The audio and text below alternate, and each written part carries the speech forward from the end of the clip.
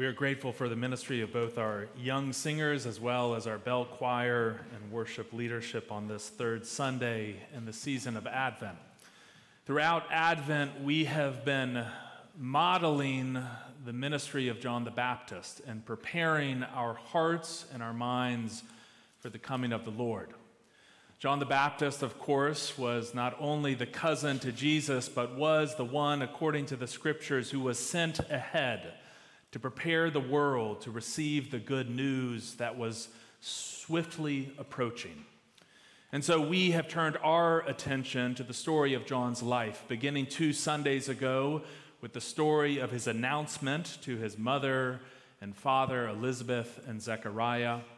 Last week, we turned to the story of his birth and considered the ways that it invites us to surrender pieces of our own lives and trust to God's work.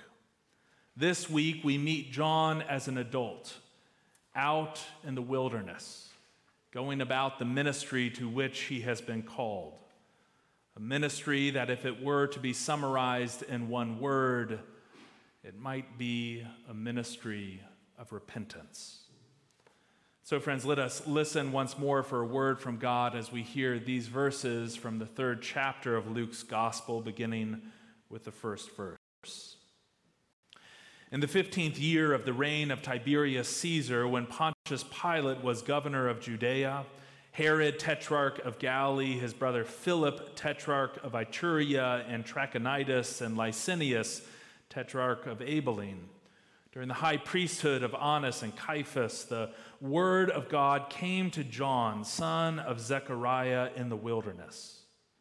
John went out into all the country around the Jordan, preaching a baptism of repentance for the forgiveness of sins. As it is written in the book of the words of Isaiah the prophet, a voice of one calling in the wilderness, saying, "Prepare the way for the Lord. Make straight paths for him. Every valley shall be filled in, and every mountain and hill made low. The crooked roads shall become straight, and the rough ways smooth. And all people will see God's salvation." John said to the crowds coming out to be baptized by him there in the wilderness, "You brood of vipers, who warned you to flee from the coming wrath? Produce fruit in keeping with repentance, and do not say to yourselves, 'Well, we have Abraham as our father,' for I tell you that out of these stones God can raise up children for Abraham. The axe is already at the root of the trees, and every tree that does not produce good fruit will be cut down and thrown into the fire." "What should we do then?" the crowd asked. "What should we do then?" And John answered, "Anyone who has 2 shirts should share with the one who has none. And anyone who has food should do the same. Even tax collectors came out to be baptized. 'Teacher,' they asked, 'what should we do?' 'Do not collect any more than you are required to,' John told them. And then some soldiers asked him, 'And what should we do?' And John replied, 'Do not extort money, and do not accuse people falsely. Be content with your pay.'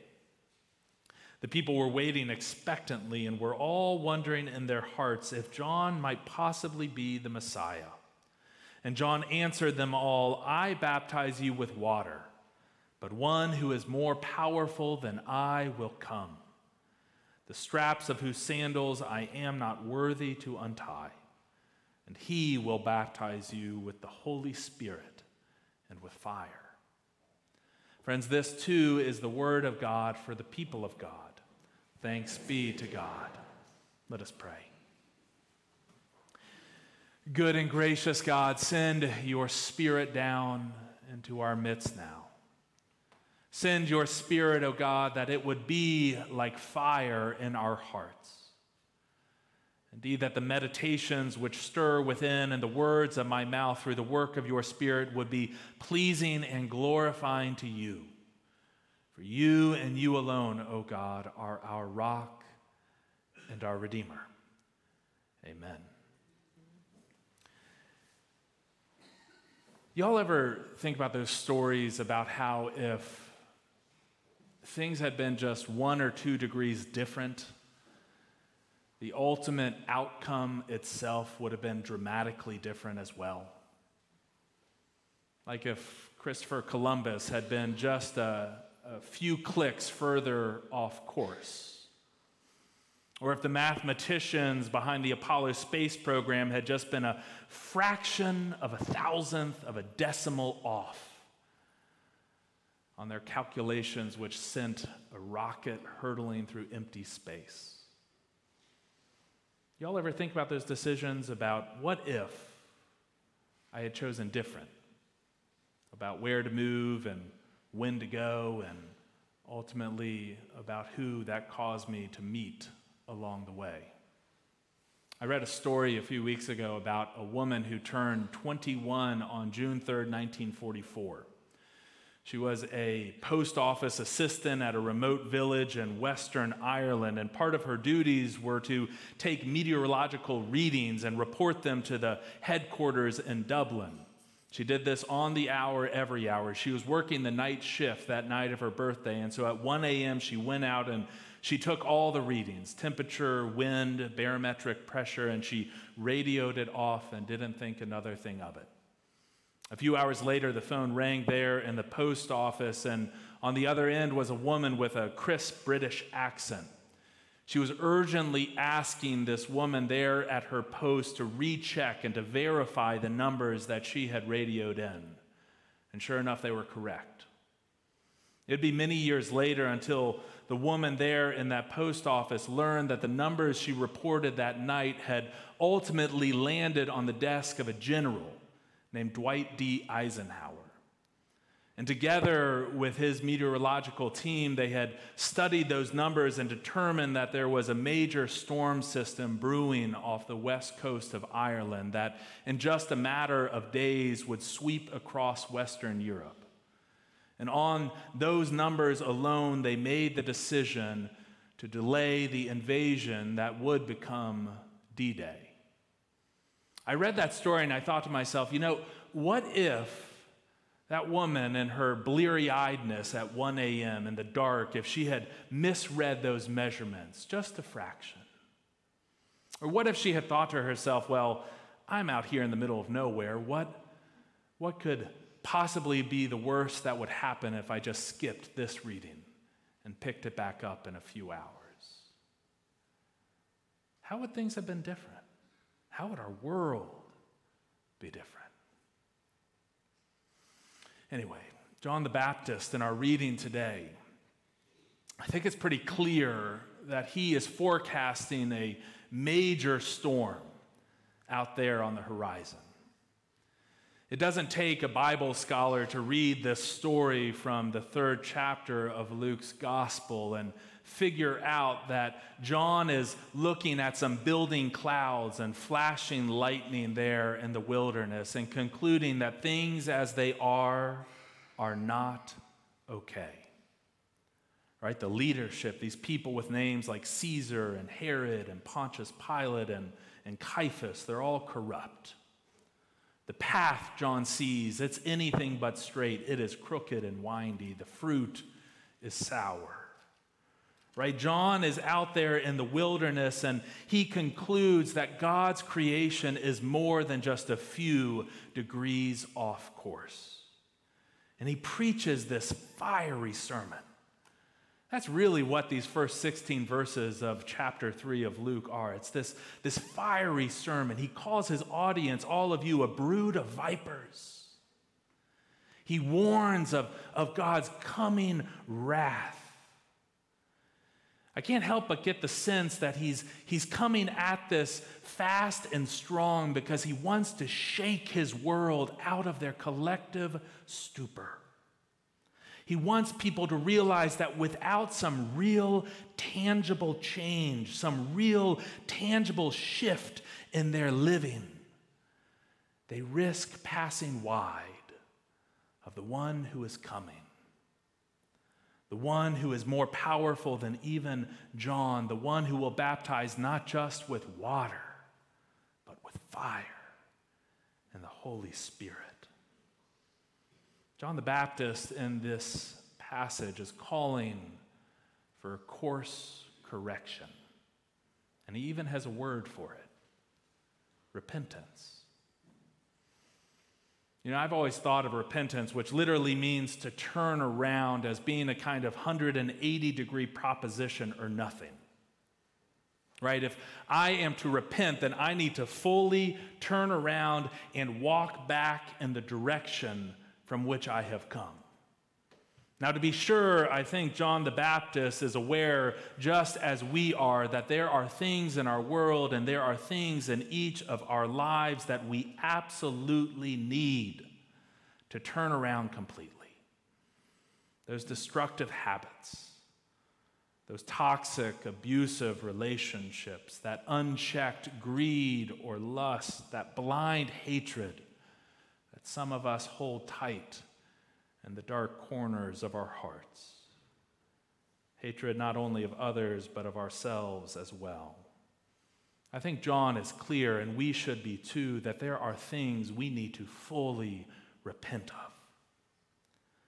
But I can't help but wonder if perhaps there is space here to think about repentance as also including the other 179 degrees on the face of the compass.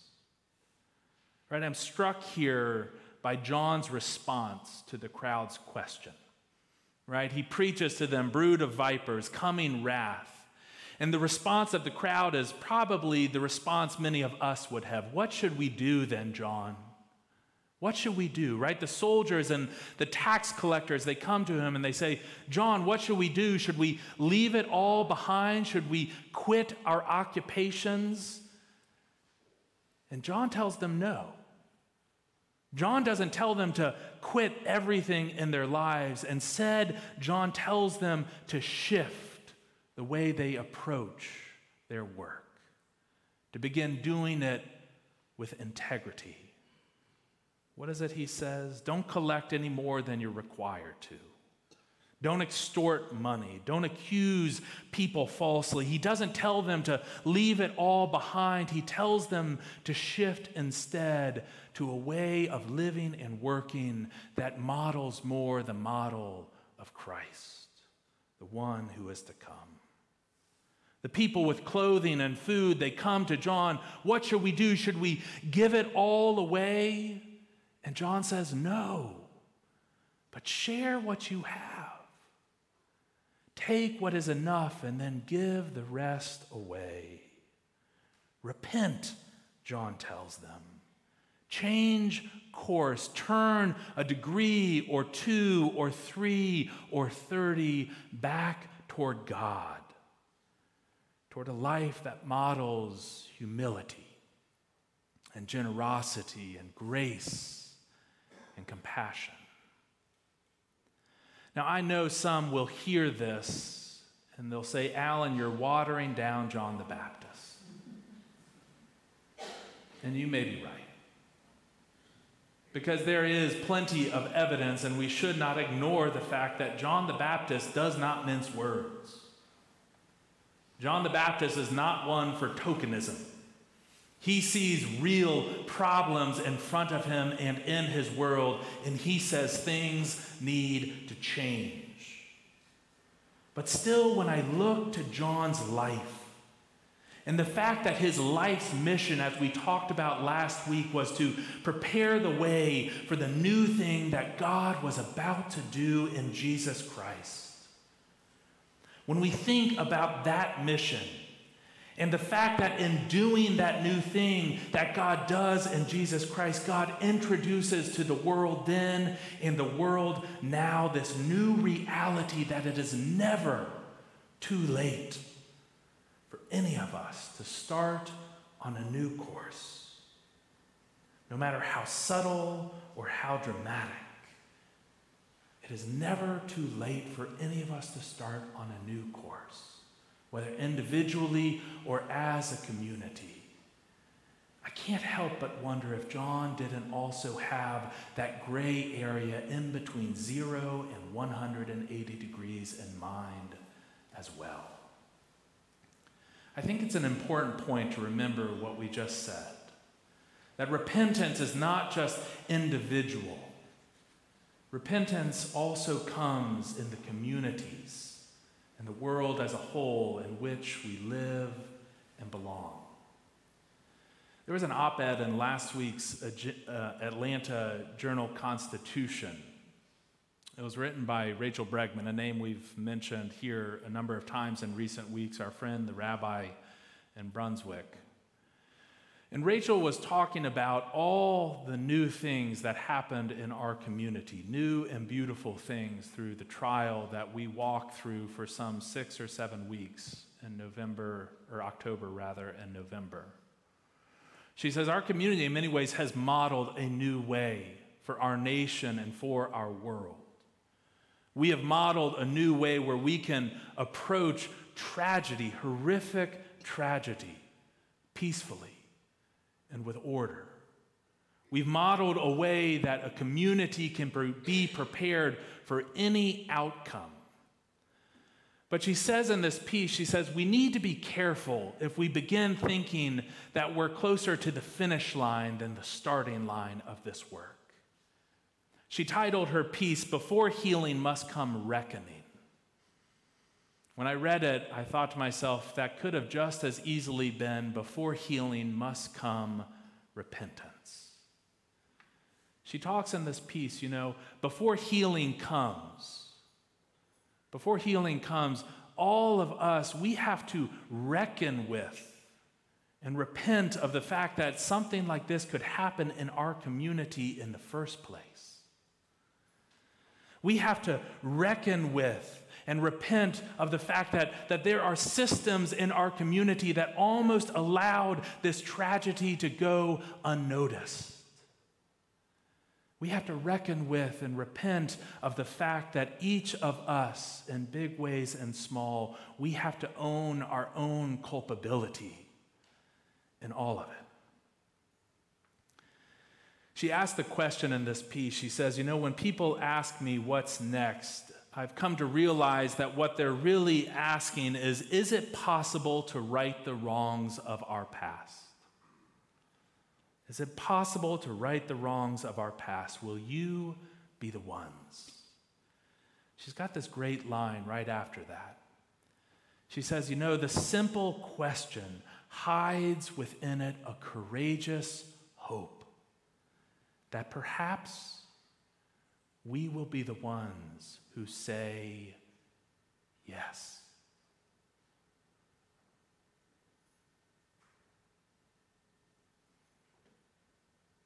Is it possible to right the wrongs of our past?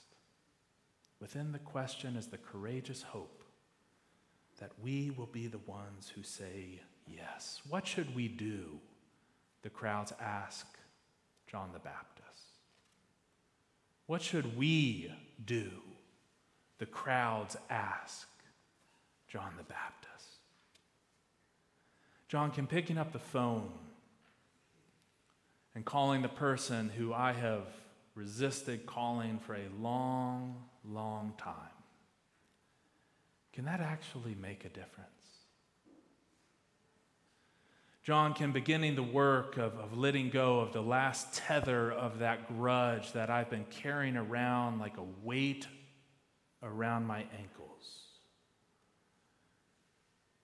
can that really make a difference? John, can beginning to look at the hurt that I have been holding quietly in my own heart, the hurt that I know has made me hurt others in the way that I have been hurt, can be beginning to do some of that hard work, can it actually make a difference? John, can turning my life toward the one that you are proclaiming is about to come, can turning my life to the one who will be born again, the one who will live and be baptized, the one who will die on a cross and be resurrected again from a tomb, can turning my life towards that one actually make a difference? Can turning, if only a degree, towards the good news, can it actually be the thing that finally delivers me delivers us to the shores of the new life that God yearns for us to know? Can healing actually follow repentance? According to John the Baptist, the simple question contains a courageous hope that the answer, friends, the answer then and the answer now, the answer in Jesus Christ is a resounding